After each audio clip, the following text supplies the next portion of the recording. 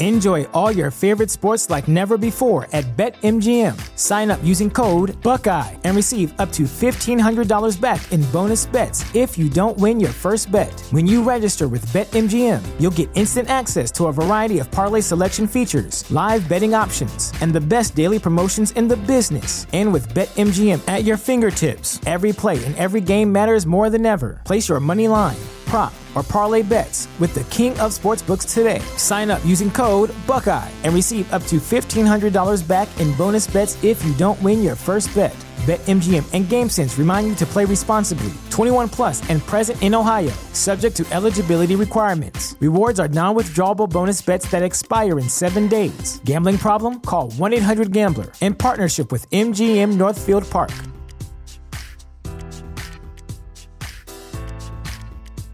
At Parker, our purpose is simple.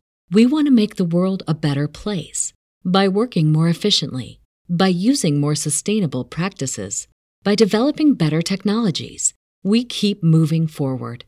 With each new idea, innovation, and partnership, we're one step closer to fulfilling our purpose every single day.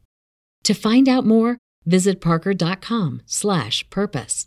Parker, engineering your success.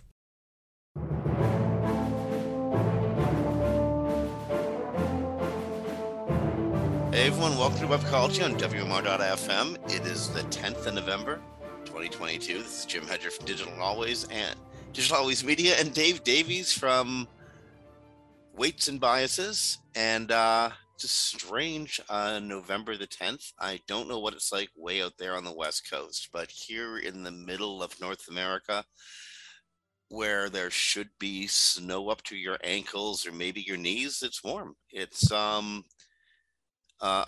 68 degrees in the Fahrenheit scale, a nice balmy 20 degrees Celsius in the almost middle of November. How you doing? You know, I'm sort of, it's like opposite day because it is, I don't know, let me just do my quick switcheroo here. Yeah, it is 44 degrees here on the West Coast. And 2 days ago, we had like a decent amount of snow on the ground. And it was like 28 degrees, where we're supposed to be having, you know, roughly your weather right now, right? It's supposed to be in like a little colder, but like it's supposed to be in like the high 50s, low 60s right now. And it is not. So there we are. It's like we're just switching weather. Topsy-turvy day. Well, it's been topsy-turvy at the major social media outlets. That's supposed to be a good segue. It didn't quite work out. So it's not bad. It's not bad. Could you imagine being Mark Zuckerberg today? Or Mark Zuckerberg last week? Or Mark Zuckerberg anytime in the last little while? Having burned, $15-20 billion on a virtual reality space that was kind of like Second Life mixed with Animal Crossing, but not as interesting as either. Right. And having so much of like your reputation, your everything riding on this. It's like Hooli from Silicon Valley, right?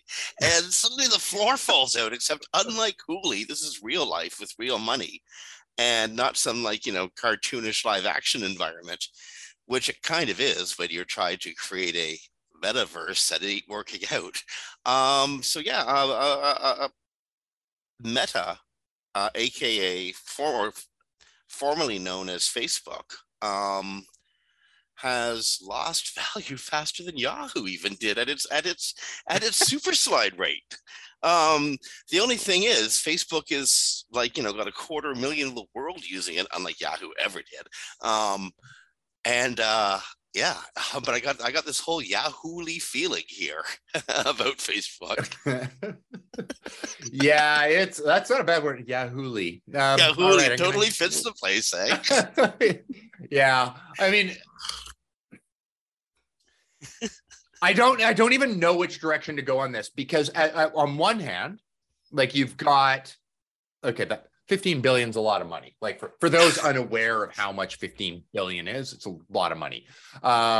Now, I mean, some might say you could spend 44 billion on something that could be a lot of wasted money too. But you know, that's a different conversation for, you know, a different story. But and I know he gets mocked for it a lot, but if he's right, like at some point, sometimes you do need to gamble big. If something does work, it will work massively, right? So on that, I kind of understand what he's doing there, right? Or why he went that direction. I get it. Would I have? I don't know. I don't know the data he was working on, but I can say I understand going, this is the future and we need to build it now, because if we win this, we win a lot. Yeah. Okay, Yeah. fair enough. You can build the world of Wall-E, right? Like that will be, that's yours to lose if you're the first one in there. I'm not saying that's good or bad, but we'll leave that for the philosophers to discuss later. At the same time, when you see spends $15 billion and lays off, they're referring to it as like fires in a lot of cases, it's laid off, but like laid off 11,000 people. These two things do not go well together. Now, how many of those 11,000 were part of that 15 billion? I don't know. I haven't seen those stats, but it's not good optics. That's for darn sure. Do I think he gambled wrong? Hindsight's 2020. And I think right now it looks like it might have been a misfire. Will it always look that way? It might look and go, we did survive the downturn. And when we came out of that, like 3 years from now, what if it does work? And he's like, yeah, now we're worth like 5 times what we were then. Right. Like, indeed. And it'll look like, like the greatest genius of all time. Exactly. Right now, it looks like a failure. Right now, you see a lot of people like mocking him on Twitter or ironically on Facebook or whatever.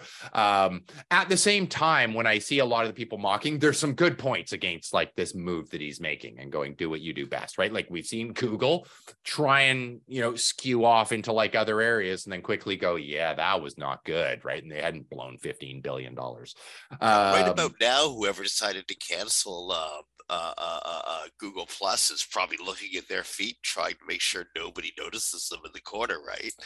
Like this is like the guy who canceled the Beatles.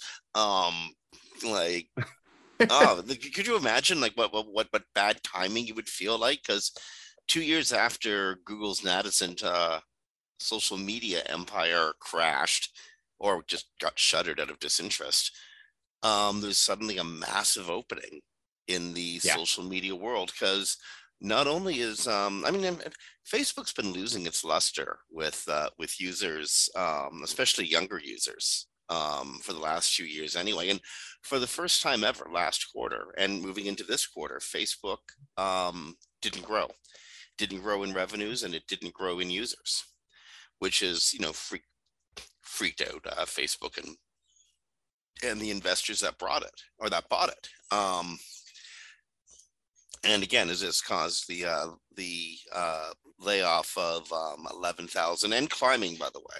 There's according to Mark Zuckerberg, there are more to come in the future. But there's also a big hole in the area that was occupied by the Twitterverse. It's like almost like a big black hole, sucking in a whole bunch of talent, energy, people's life plans. Mark Zuckerberg, Elon Musk, if you spend $44 billion and that turns into dust, are you still the rich? I mean, he's still the richest man in the world, even after spending $44 billion on Twitter. And there's something really weird and obscene about that, but I believe it to be true. So to recap, Elon Musk gets caught in a trap of his own mouth's making and ends up having to buy Twitter because stupid, and proceeds to do stupid stuff that makes the value of Twitter, that lowers the value of Twitter substantially, including what we're going to charge for the big blue check mark and verification and all that sort of stuff. I don't even know where to begin, because there was another thing that happened recently today, but I want to talk about a lead up to it, but it takes so long to do the lead up. God, that place is screwed. Anyway, the bottom line, there's more Twitter users today than there was last week, which is kind of weird. And Musk has thrown such incredible chaos into the social media market. The new thing is he announced that he's thinking about turning Twitter into a payment processing and payment processing application. Well, had to be something. Okay, yeah. So good. I didn't want to even get to the staff layoff stuff, but now that you mention it, as we're talking, Dave throws up an article on Twitter staff layoffs, and then so get this, he code stacked people. He got them to print out all the code that they'd written in the last year, which could be voluminous for some people and just a little bit for others, depending on what you were working on and what was needed, what problems you had to solve, how long it took to solve them. So imagine you're code stacking, right? Now, somebody's just some kid, some newbie is given the job to write all the crap code, just like write the stuff that makes the boring stuff happen. That makes the doors open and close and the lights go on and off, and acknowledges the token handshake when person A communicates with person B. All that boring stuff, not sexy at all. That person could write a Bible's worth of code, right? Yeah. Big thick book worth of code. Somebody who's working on some really difficult stuff that requires like collaboration and problem solving, and you got to work with a team of 4 other people just to figure out how to make something that's never happened before happen. That person will write, just a little bit of code, but it'll be really important, like cutting edge stuff, but it'll be real small. And so Musk gets all the people together and code stacks them. Basically has them printed out and put the stuff on a table and see who's written the most code. Who's written the most code gets to stay. They who write the least have to go. So as you just noted, Dave, Twitter lays off like almost half of its staff and now has to ask a few of them to come back because they realized that the people who were the most talented were the ones they showed the door. Oy vey, what do you say? I mean, like, smartest businessman in the world? Yeah, really? Like that's something you should totally see coming, because we all know that, like, regardless of your business, right? Like if you walked into, I don't know, a massive room of all of the restaurants that exist and said, how many dishes did you create today? Right? Like how many individual plates of stuff did you create today and how many people did you feed? And you went, everybody who didn't feed more than, like, we're going to cut off right at the median, and everybody who served, the fewest number of people, all of you are gone. Yes, you'll have taken out a few crap restaurants for sure, but you're also going to take out some of the highest end, best chefs on the planet who don't flip burgers at McDonald's, because those are the people who are feeding the most people, right? So I think that's the scenario that Elon Musk sort of found himself in. Like, it's funny you noting that. I didn't actually know that's how he had done that. Why would you? I mean, it's crazy. And he's also had to bring in engineers from Tesla to try to make up the gap of engineers who suddenly aren't at Twitter anymore. These are people who did completely different things. Yeah. Solving totally different. I'm not to say that they aren't great programmers and that they're not amazing engineers. They probably are.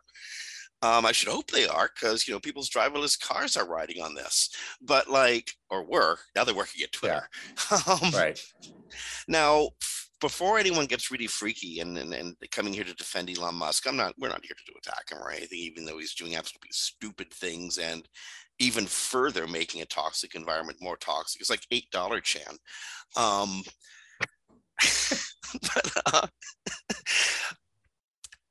The stuff that Elon Musk and Tesla have contributed, say in energy storage or telecommunications, or putting rockets into space and recovering them again while standing up on a barge.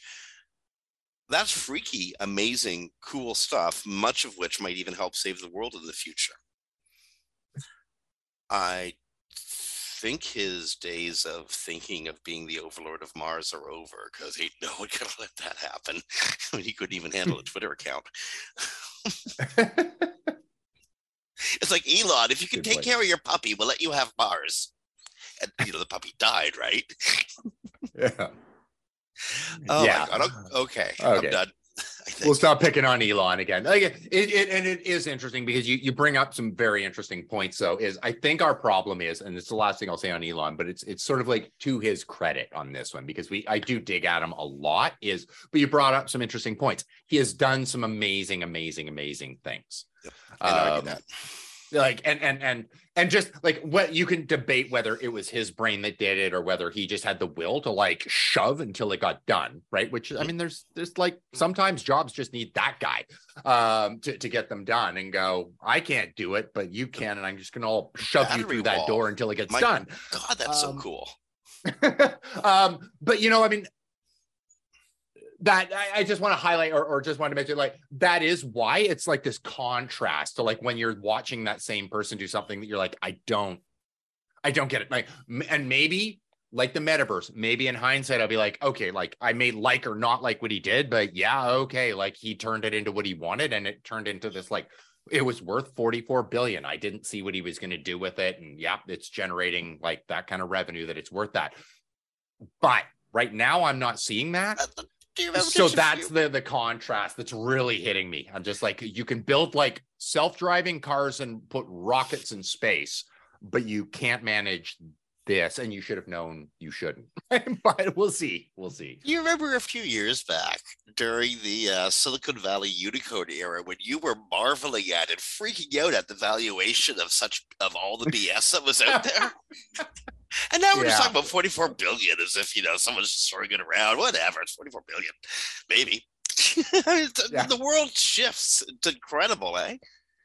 Yeah, that's true. I remember the conversation you were talking about, and I looked up like the quarterly earnings reports versus valuation of like Ford, which builds real things, and like Google or Twitter or that like don't build a concrete thing. I'm not saying they don't have value. Clearly they do, but they don't build like a hard pattern. I'm like, if just like Ford was going to be valued at like these incredible rates based on like the revenue they were earning. Now Google's caught up really, really fast. That was, I think, the one that I was picking on at the time, like in their revenue they're generating. Anyway, going off on a tangent there, and we've got other news to talk about, but it is crazy how fast you become used to 44 billion being okay. Indeed. Indeed. Before we get to any other news at all, just a quick education prompt. Two of them actually. SMX is coming up. The XMX conference, Search Marketing Expo, one of the great conference series is coming up, except it's not in live form yet. They're going to be coming back. They are coming back live eventually, right? I believe so. Yes. Yeah. I'm pretty sure. They haven't told me anything like in that regard, but from the wording of things that I understand, like, and I am reading the same stuff you are probably, and you can sort of allude that would be their goal. Now, do they come back with as many? That's something I'm interested about all the conference series, or do they go like, here's our one or two? I think it'll be a step up. We'll see what happens. We'll see what the market bears, but the market is giving a free SMX, online SMX next week. Go to searchengineland.com/search-marketing-expo-xmx-conference, and you'll get all the information you need. If you remember all that, just go to searchengineland.com and follow the SMX prompts. Dave, you're speaking on secondary, are you not? Yeah, I am, and it's going to be a lot of fun because it's the first time sort of the pressure comes off, right? Because one thing I love is you get to pre-record your session, right? I mean, I love that because as somebody who will be attending some of the sessions as well, because you do get a chance to fine tune if you needed to, right? Like it's not as personable. You don't get to engage the crowd quite the same. But no, I didn't have to like stop, but I had enough time that I could have gone like, okay, stop. Cut, right? Okay, we'll pick up from here, right? If something goes wrong, you can like, oh, okay, didn't mean to say it that way. So that'll be nice, I think, as an attendee to go, oh, okay, like crap's been cut out and like this is staying a little more on point. When it says 30 minutes, it's going to be 30 minutes, right? Like that's what's going to happen here. But then all like takes the pressure off me because I just need to show up, and my session is talking about tools and like 2023, like here's like the base. Everybody's different, and I'm clear on that, right? But here's like the base set, a lot of free tools for people, stuff like that. And then just show up for like like I just get to show up for my favorite part. of those sessions, which is Q&A. Just like, all right, let's talk about stuff, right? In case you couldn't tell, Jim, I like talking. Indeed.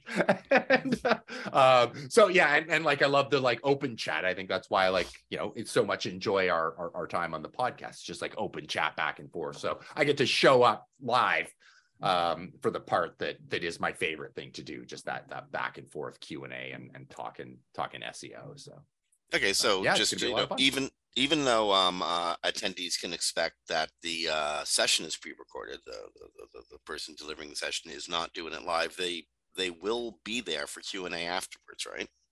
Exactly. So I think as an attendee, I actually think it's going to offer, because I am attending some and I'm expecting to get a better experience than I normally do, because a lot of the sort of misfires that you see from live, which is kind of interesting, and in a real live event that's great, but it'll be a lot more like the timings will be better. There'll be a lot less wasted time, so it'll be just a much cleaner experience for people to just get the information they're there to get, and then more, which will of course yield more time at the end for questions, because if you trim out all the ums, ahs, and sort of crud that people tend to sort of throw in, you'll get a cleaner experience, but it'll probably also be a few minutes shorter. So you'll get a bit more time at the end for those questions. Because you've spoken a lot of times, right?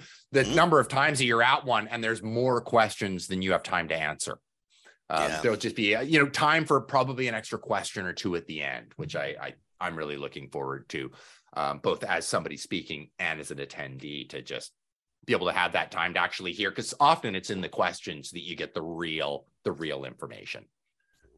Okay, so again, SMX happening next week online. Go to searchengineland.com, follow the SMX prompts. There's links all over, visible links all over the website, and attend the conference. This is again of the 3 or 4 major conference series. SMX is one of the grandparent conferences. Okay, the other important educational tip here on Webcology is also from Search Engine Land. They have a tutorial on how to do Excel pivot tables, and it sounds boring. It's among the least sexy stuff we could possibly talk about until you actually got to group your data, and then knowing how to do pivot tables is life-changing. Save you insane amounts of time finding and sorting and grouping stuff. If you don't know what I'm talking, if you know what I'm talking about, don't worry about it. You probably don't need the tutorial. If you don't know what I'm talking about, you do need the tutorial. Your life will change. Go over to Search Engine Land, invest a half hour, screw around with Excel for a while, impress your boss, get more money, and buy me or Dave a drink at the next conference you actually see us at. That's how this should work. You know what? I'm going to give credit where it's due. We chatted with Carol Alouf. She's been on our show a while back, and she's an Excel. I don't know if there's somebody that loves Excel more than her. I don't know who it is. And I actually saw one of her sheets that made use of pivot tables, and you did not understate the value that can be added in. And I sort of ripped off the table. I'd never seen it before. I'd seen one in her tables or never really thought to see it. I'm sure I'd seen it on screen shares or whatever, but I'd never really thought, oh, how do we do this? And I saw one and was like, oh, how do we do this? And yeah, you're right. They make life a lot easier. There's depending on the mechanics of what you're using. But anyway, yes, highly worth the read. Just wanted to give a agreement and a hat tip to somebody. Blow away your clients with well-ordered data. Yep. Okay. So have you seen an uptick in direct traffic in your search? I'm sorry, in your Google Analytics or your GA4? You may or may not have.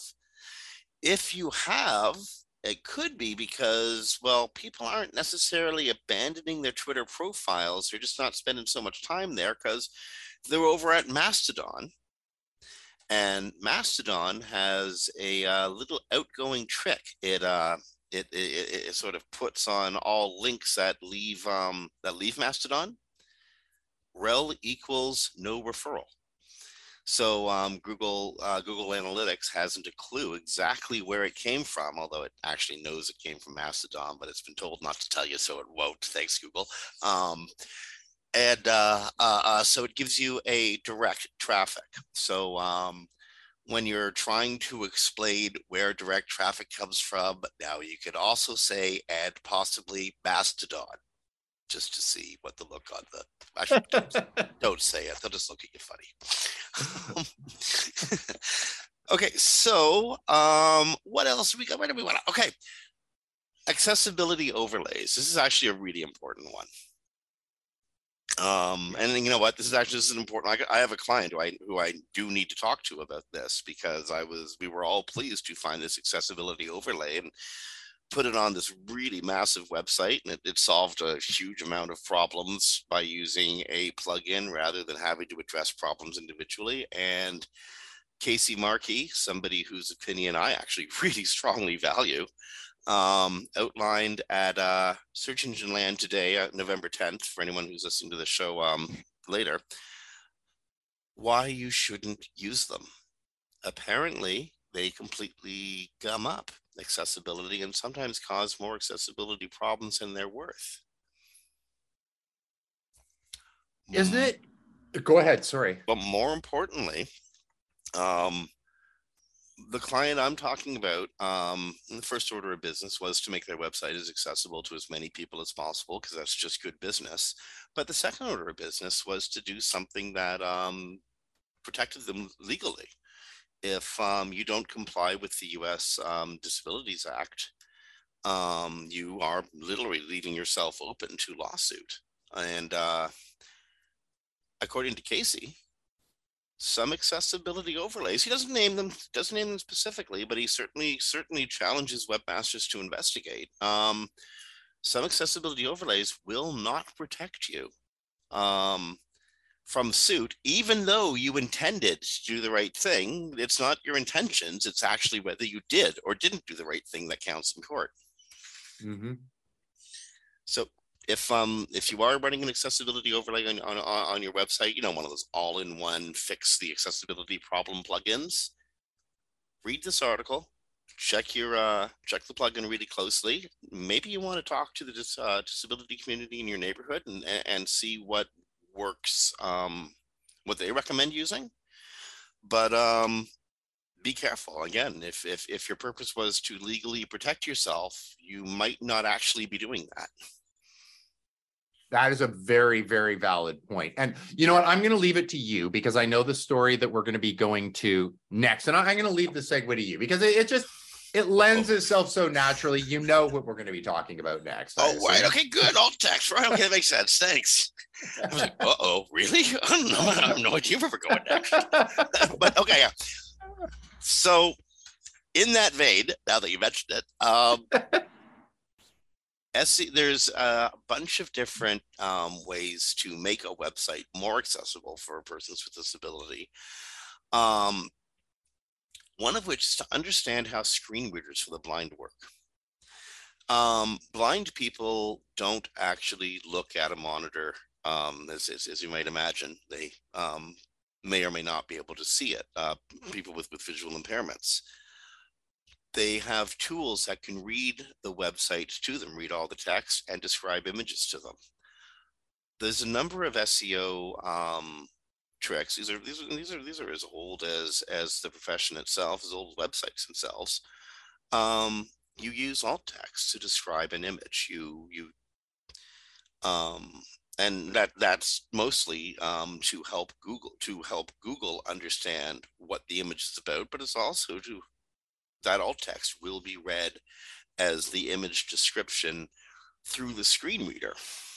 So if you're keyword stuffing, imagine somebody who's, surfing the web, and somebody who's visually impaired, surfing the web, having the web read to them, and suddenly they get this whole string of keyword gobbledygook. Completely destroys their user experience. 1x1 pixel images. I got a client running a really old website that we just upgraded, and I couldn't figure out where all the HTTP requests were coming from. Web tracks. Old web tracks, like seriously, and they use. I found they use a 1x1 pixel as the trigger for what web tracks. For goodness sake, that's like 2002, 2003, so it's still out there, and it's apparently still working. If John is listening, John, your tool's still out there and it's working. There you go. Enjoy all your favorite sports like never before at BetMGM. Sign up using code Buckeye and receive up to $1,500 back in bonus bets if you don't win your first bet. When you register with BetMGM, you'll get instant access to a variety of parlay selection features, live betting options, and the best daily promotions in the business. And with BetMGM at your fingertips, every play and every game matters more than ever. Place your money line, prop, or parlay bets with the king of sportsbooks today. Sign up using code Buckeye and receive up to $1,500 back in bonus bets if you don't win your first bet. BetMGM and GameSense remind you to play responsibly. 21 plus and present in Ohio, subject to eligibility requirements. Rewards are non-withdrawable bonus bets that expire in 7 days. Gambling problem? Call 1-800-GAMBLER. In partnership with MGM Northfield Park.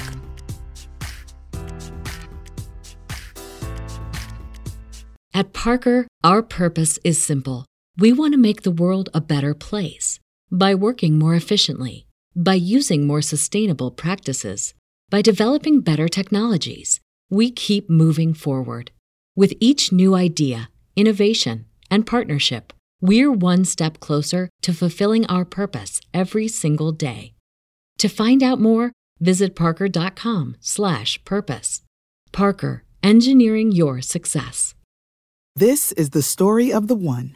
As head of maintenance at a concert hall, he knows the show must always go on. That's why he works behind the scenes, ensuring every light is working, the HVAC is humming, and his facility shines. With Grainger's supplies and solutions for every challenge he faces, plus 24/7 customer support, his venue never misses a beat. Call quickgrainger.com or just stop by. Grainger, for the ones who get it done. Okay. Hidden text on page. If it's text on page, screen reader doesn't care what if it's same background color as the same color as the background, it'll read it. So you got this whole block of gobbledygook crap text that you think is helping you, probably isn't, by the way. Anyway, misusing a lot of these SEO tricks. Not only are you probably wasting your time, because Google, if they're not penalizing you, Google simply doesn't care that you're doing it. Or they're probably laughing at you and penalizing you. But you're also hurting people who may have wanted to give you money. They might have wanted to buy something off you, but you made it impossible for them, so they ain't gonna. That was dumb of you. Don't do it. You know, you're bringing up something, you're reminding me of something that I've often wondered at. Like, I'm sure you remember the old Google dances, and like the folks from Google, good rule on their part, weren't allowed to have a beer with us, right? They didn't, and we did, and I think that was on purpose. Well, I know that was on purpose, but I have a hunch, like after the fact, or like at different parties, the Google folks would get together and have a few beers together, and I have to wonder if they had sort of drinking games. It might have been like, what problem can we find now? Like, what embarrassing, like, because you were noting, like, looking through and sort of like laughing at us, like, as like not you or I necessarily, and hopefully not our listeners, but I used to do stuff like that. Now it doesn't work, so I don't. But you know, I have to wonder if they're like, okay, like sort of what is it, the way you go chasing around, like a scavenger hunt, right? Of like, okay, find us web pages, and here's like the bingo card, like problems you have to find. The first team to find examples of like keyword stuffing and like hiding text and like scraping and stuff, right? I have to wonder if they have those sorts of games going on at the Googleplex when we're not looking. You know what? I remember me and Andrew Goodman tried to get Google several times. You know, that they have a roller hockey rink at the old Googleplex, and we tried to get them to let us play on the roller hockey rink, either Canadians versus anybody who'll challenge us, or SEOs versus Googleites.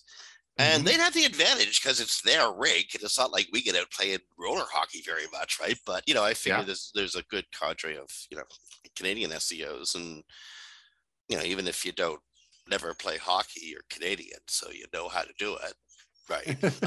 Yeah. Anyway, but they would never let us. Never happened. Never once. And it's mostly because there's the Google at the Google dances where once a year at SES San Jose and then SMX San Jose, Google would have all the search marketers come and all the SEOs come and have a big party on their campus. It was called the Google Dance.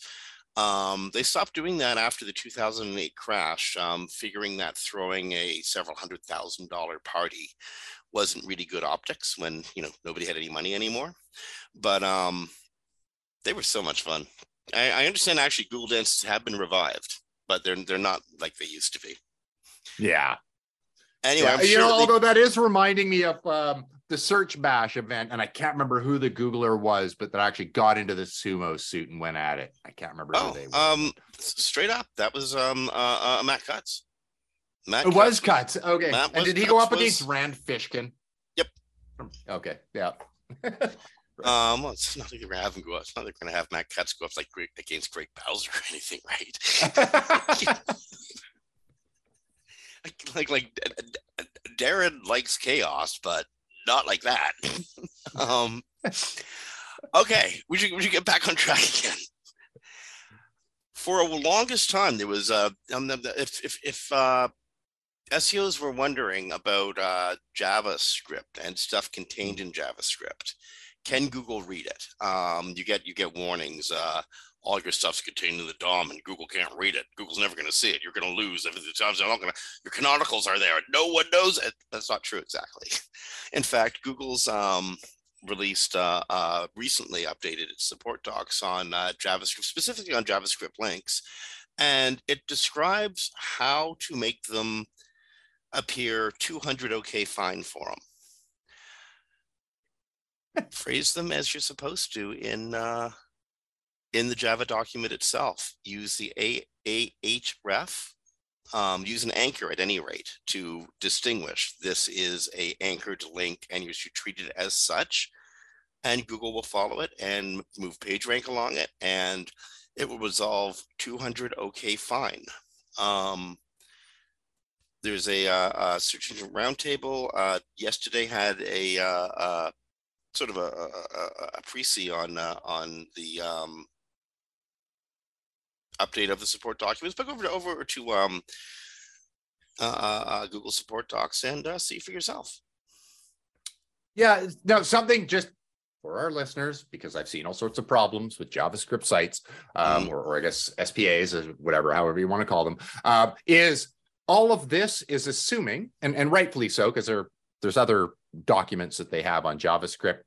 This is all assuming that your site itself is crawlable to where they can extract this link out of, right? Like it's not like, because there are versions, like if you haven't got pre-rendering, for example, and or if Google for some reason can't render the page, you pointed that out, like it's all buried in the DOM, they can't see it. If that is still the scenario, having it in an ahref does not magically fix that, right? Like that's actually your fundamental problem. But I get what they're getting at is, and even on like non-JavaScript based sites, you can have JavaScript generated links, and that's what they're also talking about. Is if you're using it, there's a few they list. To your point, they list some great examples of how you could create them, and it's a great read. I just thought I would clarify that if they can't read your page, they can't read the link, regardless of what you do with it. Indeed. Sorry, that was an assumption. That's a good assumption. When I first read it, I thought I'm like, yeah, that like, because even Barry's like, you probably know this. I'm like, yeah, you probably do. And I'm like, yeah, maybe not. Like, not necessarily. From continuing on, and actually there's a couple stories in Chris's session of that you'll probably know this, but it's been noted, so we're going to note it for you anyway. And this is a John Muellerism, and he's absolutely right. Say you got a website that has an internal search engine. That internal search engine will produce its own search result pages, and if you let Google into that internal search engine, it'll produce it'll kill your analytics. It will kill you. In fact, it'll smother you in bogus pages. block it with robots text. Don't let them through there. Don't let them in there. Don't let them into those areas. And you don't need to let them into those areas. Google, how to say this? Google will do everything it possibly can to make pages appear. It'll do anything to discover what's in your website. It will sell your grandmother, given half the chance, to discover what's in the corner of your websites. Don't let Google do that. That's a setting in AdWords. Don't let Google do that. But Google will even fill in forms, so you can assume it's probably using like H1s or page titles to fill in the search query and make pages appear. So if you have good category structure, if it's really easy to get to the category, say from top level navigation or maybe a footer or something, somewhere from your homepage, to get to a category page that in turn funnels people efficiently to specifically to product or more specific information pages, then the search feature, people probably won't even use it. I mean, like, have it because it's useful, but don't let Google in. It'll never leave. Right. And you know what? I can see people thinking to themselves, but more pages is better. No, they're not. And also, like, too, I think that one of the points John is making here, it may not be, but if you just had these generated search result pages, for example, like, you basically got a bunch of orphan pages on your site, right? They're not linked to. So you got all these orphans just sitting there, and yeah, heck, even if they did generate on the fly after the fact, they're nothing pages, right? Like, yeah. They're just sitting there if you have a proper category structure, you've crafted how you want that weight to flow through too. So, yeah, I think that's, it's a natural, but you're right. I guess you're like, you introed it by going, speaking of things that we shouldn't have to say, but you're right. Like we shouldn't, but here we are because John had to answer it. Well, here's what the Barry himself, the great Barry Schwartz, even himself noted that he shouldn't have to write this stuff. But when you got a whole bunch of stuff that needs to get worked out when you're optimizing a website, start with the big stuff and work your way to the little stuff. Simple, right? That's Google's advice, and Barry says, that's such good advice. I shouldn't even have to write this, but now that they've said it, I'm going to tell you. So there you go. Barry tells you, Barry tells us, we tell you. That's how it works. It's a union. Yeah. Thing, really. Now I'm going to just like be a jerk here, and I can't believe I'm disagreeing with something Barry's saying. Like, that's just rarely happens. What? But come on. There are times when, as an SEO, you sit down and you're like, here's a list of tasks that need to be done. Mm-hmm. And here's one that's going to take big impact, but it's going to take a week. Oh, that's true. Okay. Here's one that's going to have like these little impacts, and I got like half an hour before lunch. Okay, well, there's that for sure. But take the biggest impacts you can first, and that will likely produce much stronger results for you after. I had we came and played cleanup on a migration problem for someone's migration problem. First order of business, get the 301s worked out, and first order of business there, get the 301s that involve backlinks worked out. Well, get the 301s that on the page worked out so that Google has somewhere to go through. Once that's finished, backlinks, get those worked out, get them back again. So prioritize and figure what's going to make the biggest impact for the work that you do. Okay, moving right along. This is one from Danny Sullivan. Really cool, because we don't hear from him often enough. On AI content. So the how to say this? People have been saying that Google's out to get AI content, which has been kind of silly because how will it know exactly, right? Like, it doesn't know if it's AI or not. There's markers. You could probably tell a little bit, but you can't tell for sure. And Google wants to be a very efficient jury. It wants to know before it damns somebody. So Google's test isn't whether it's AI content or not. Google's test is whether it's helpful or not. According to Danny Sullivan, you can have AI content all over your website. it should be helpful. Now, Danny suggests strongly that humans will probably write more helpful content because they empathize with other humans' needs. Mm-hmm. That'll probably be more useful and more helpful and better for Google to answer whatever question the user's asking of it. But it's not AI content that's gonna sink you. It's crappy content that's gonna sink you. Right, and doesn't that make sense? Right, and it sets a good tone for them for the future. Like when they were making up their rules and making up all their statements on like AI content specifically, like AI generated content, it really was a glorified scraper, right? Like it was just patching together crap it had found, and just going, okay, here's my page. We all knew it. It was crap. Like, and it was just pieced together in a way that might make it look unique. We've come a long way. There's a lot of great tools out there that can assist in that in the process. I won't name names, but there are some. And you know, there's nothing wrong with it. I mean, Google would be they can't. They're generating it themselves, right? Like, or they're working very, very hard to do that right now. Like, heck, that's what half their like biggest algorithms of the last couple years are built around. So, you know, it makes sense to use it. However, I think that the point is very, very valid. I can't say I don't use AI to come up with outlines to assist with certain pieces of content. It's fantastic.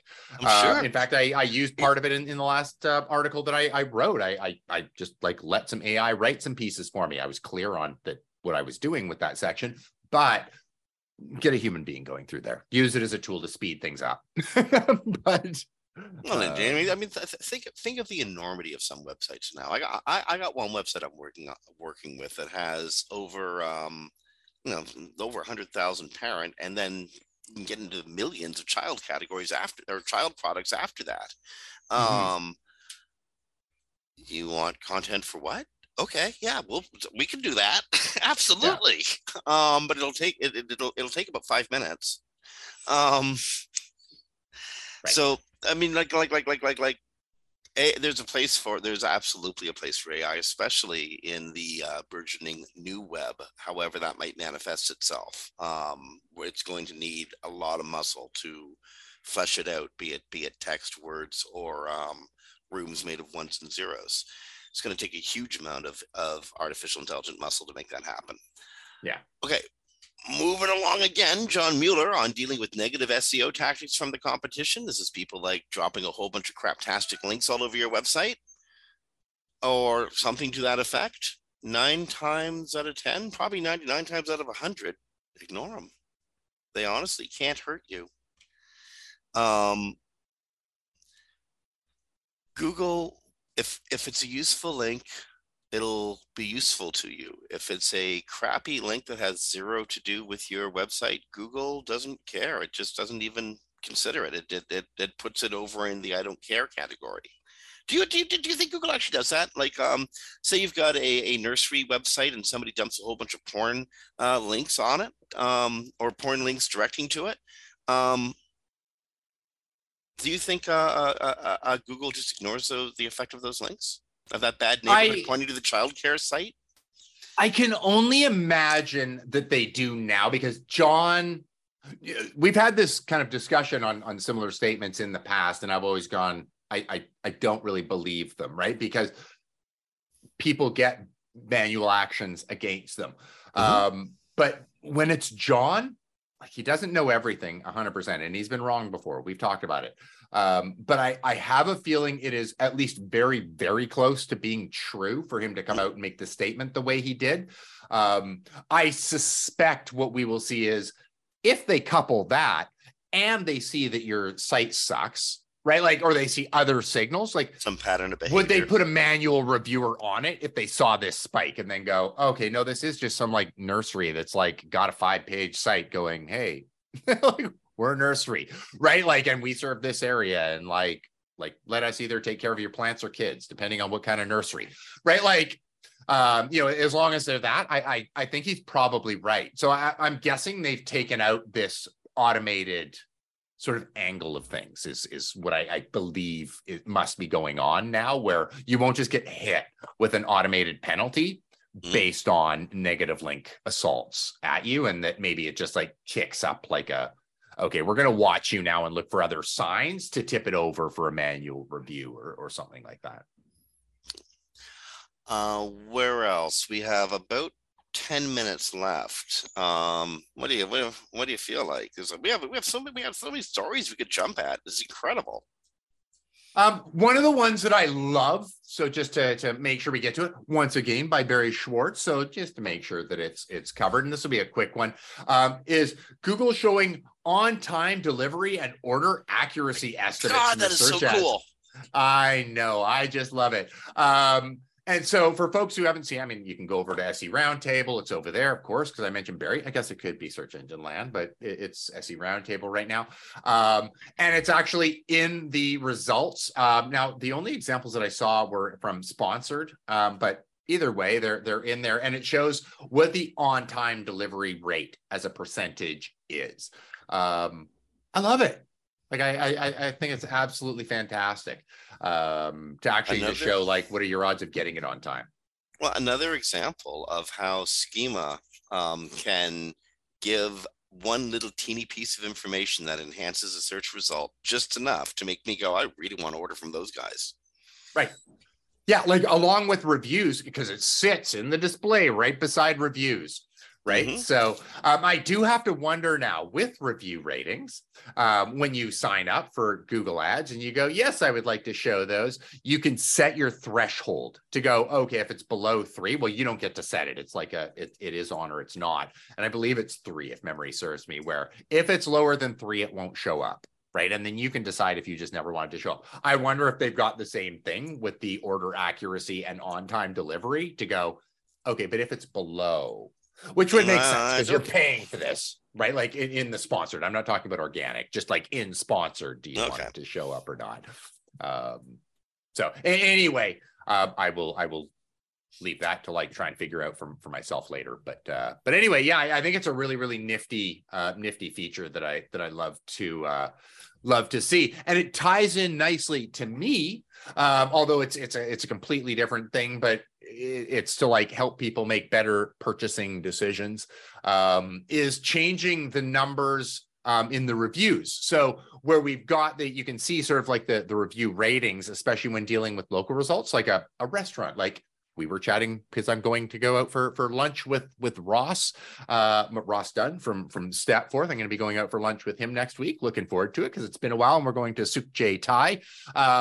One thing that I might care about, especially if I was traveling to a different location, is what percentage of those reviews come from people in that location. That's what I often, when I'm looking at reviews, I'm like, okay, which ones do I need to translate, right? Like if I'm traveling to a foreign country, because I don't actually want to, go to like a fantastic Japanese restaurant that's thought to be an awesome Japanese restaurant only by non-Japanese people, right? Like I would want to go to one that locals really, really love. So I've had to do it that way. Now, right in the results by the reviews, they note the number of reviews that are from people in that area. I think it's a fantastic addition, especially for local results. Okay, we're down to like 5 minutes or so. So quick note, Google can pass PageRank from HTTP to HTTPS redirects. That makes sense. That's okay. That makes sense. That's not a weird out of the blue story, because the HTTP page actually doesn't exist anymore. It's just being redirected into the new HTTPS form. So that's okay. That's not too weird. No, I do find it an interesting one when I'm thinking of like the whole time, like one just needs for the answer to that question to think there was a time when we were all HTTP and Google said you all need to switch. And it's if the answer was no to that, the entire web would have collapsed in that one moment in time, right? We all would have switched to HTTPS. All of the links would have, like that we had incoming, would have been trash. And that would have been the death of the web, right? Like only news sites that were getting links built at the time would have risen. So I did find that to be sort of like a funny question, but now one thing people do want to watch out for is and this happens sometimes with older plugins in say WordPress in say like on WordPress or something, is an older application, something from a third party that hasn't been updated in a while and is still drawing from an HTTP URL. If you're running that on your website and you have a couple of them that come up, Google's going to note that in your not in Core Web Vitals exactly, but in the user experience area of Search Console. And if you get enough HTTP draws on any given set of requests, Google will your page is secure because you're HTTPS, but you may be passing a signal over an insecure, passing data over some insecure hop, and Google's wary of that. Yeah. Good point. So watch out for that. You can see that in Search Console around the Core Web Vitals count. I'm not exactly positive. I'm seeing it in my mind's eye right now, but if you do see an increase in HTTP requests on a page, that's where you should probably be looking. It's probably some third-party plugin. What else do we got? I hear the story of that scraper site that got hurt by the most recent update and then went complaining to John Mueller about it. Yeah, that's just sort of got to be one of those like, you knew. Yeah, you know what? You've been skating off this for so long, and now you're mad because so this website was built on and you know, but sometimes it's totally appropriate just to scrape content, and there was a whole bunch of COVID information websites that did exactly that. Took information made available by public health boards in a bunch of different areas, and then like made a regional dashboard for people. That would be appropriate, sure. In fact, I think Google would probably be okay with that. But if you're just scraping data and repurposing it, say like a phone book or something, and then surrounding that by Google Ads, Google would not be okay with that because it's web spam. Anyway, Google has gone through like 5 algorithm updates since Labor Day, something like that. One of them was going after web spam. I think the kind of scraper site this person described was web spam. And they went anyway. If you want some fun, go over to I think this one was on Mastodon because Mueller has migrated. You know, an interesting thing. You know how you can tell the difference between John Mueller on Twitter and John Mueller on Mastodon? How? On Mastodon, he's taken a Sharpie and drawn hair on his head. It's pretty funny. This is said one bald guy to another, by the way.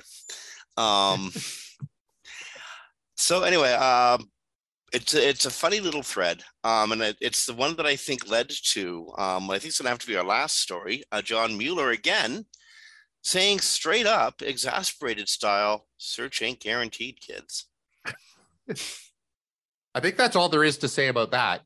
Indeed. No, search, there's a lot of work and it takes a long time and all of the stuff that you're supposed to know. But I think John Mueller, again, watch your blood pressure meds, noted that there's no guarantees. And such as like baseball. There ain't no guarantees in baseball either. And there's no guarantees in search. Just do the right things and you'll probably end up scoring more often than not. Yep, that's about all there is to it. And actually, it's full clock. That's all there is. That's about all there is to it. We've gone all the way around again. So, Dave, thank you so much. This was a fast and fun show. Like seriously. It really was. A lot happened this week, and it was awesome to chat with you about it. Indeed. Okay, so on behalf of Dave Davies from Weights and Biases, this is Jim Edge of Digital Always Media, and friends, you've been listening to Webcology on WMR.FM on the 10th of November, 2022. Stay well, rank well, be kind to each other, and we'll talk to you next week.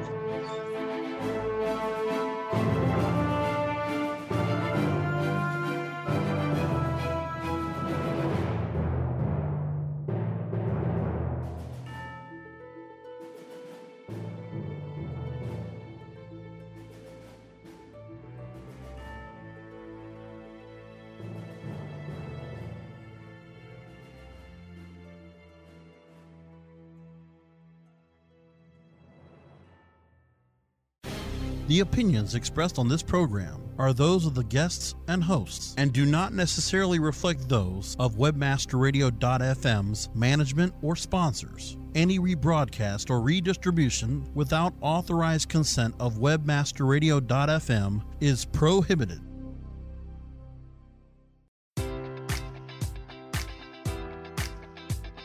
Enjoy all your favorite sports like never before at BetMGM. Sign up using code Buckeye and receive up to $1,500 back in bonus bets if you don't win your first bet. When you register with BetMGM, you'll get instant access to a variety of parlay selection features, live betting options, and the best daily promotions in the business. And with BetMGM at your fingertips, every play and every game matters more than ever. Place your money line, prop, or parlay bets with the king of sportsbooks today. Sign up using code Buckeye and receive up to $1,500 back in bonus bets if you don't win your first bet. BetMGM and GameSense remind you to play responsibly. 21 plus and present in Ohio, subject to eligibility requirements. Rewards are non-withdrawable bonus bets that expire in 7 days. Gambling problem? Call 1-800-GAMBLER. In partnership with MGM Northfield Park.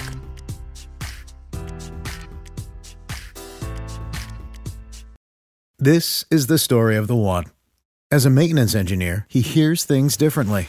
To the untrained ear, everything on his shop floor might sound fine, but he can hear gears grinding or a belt slipping.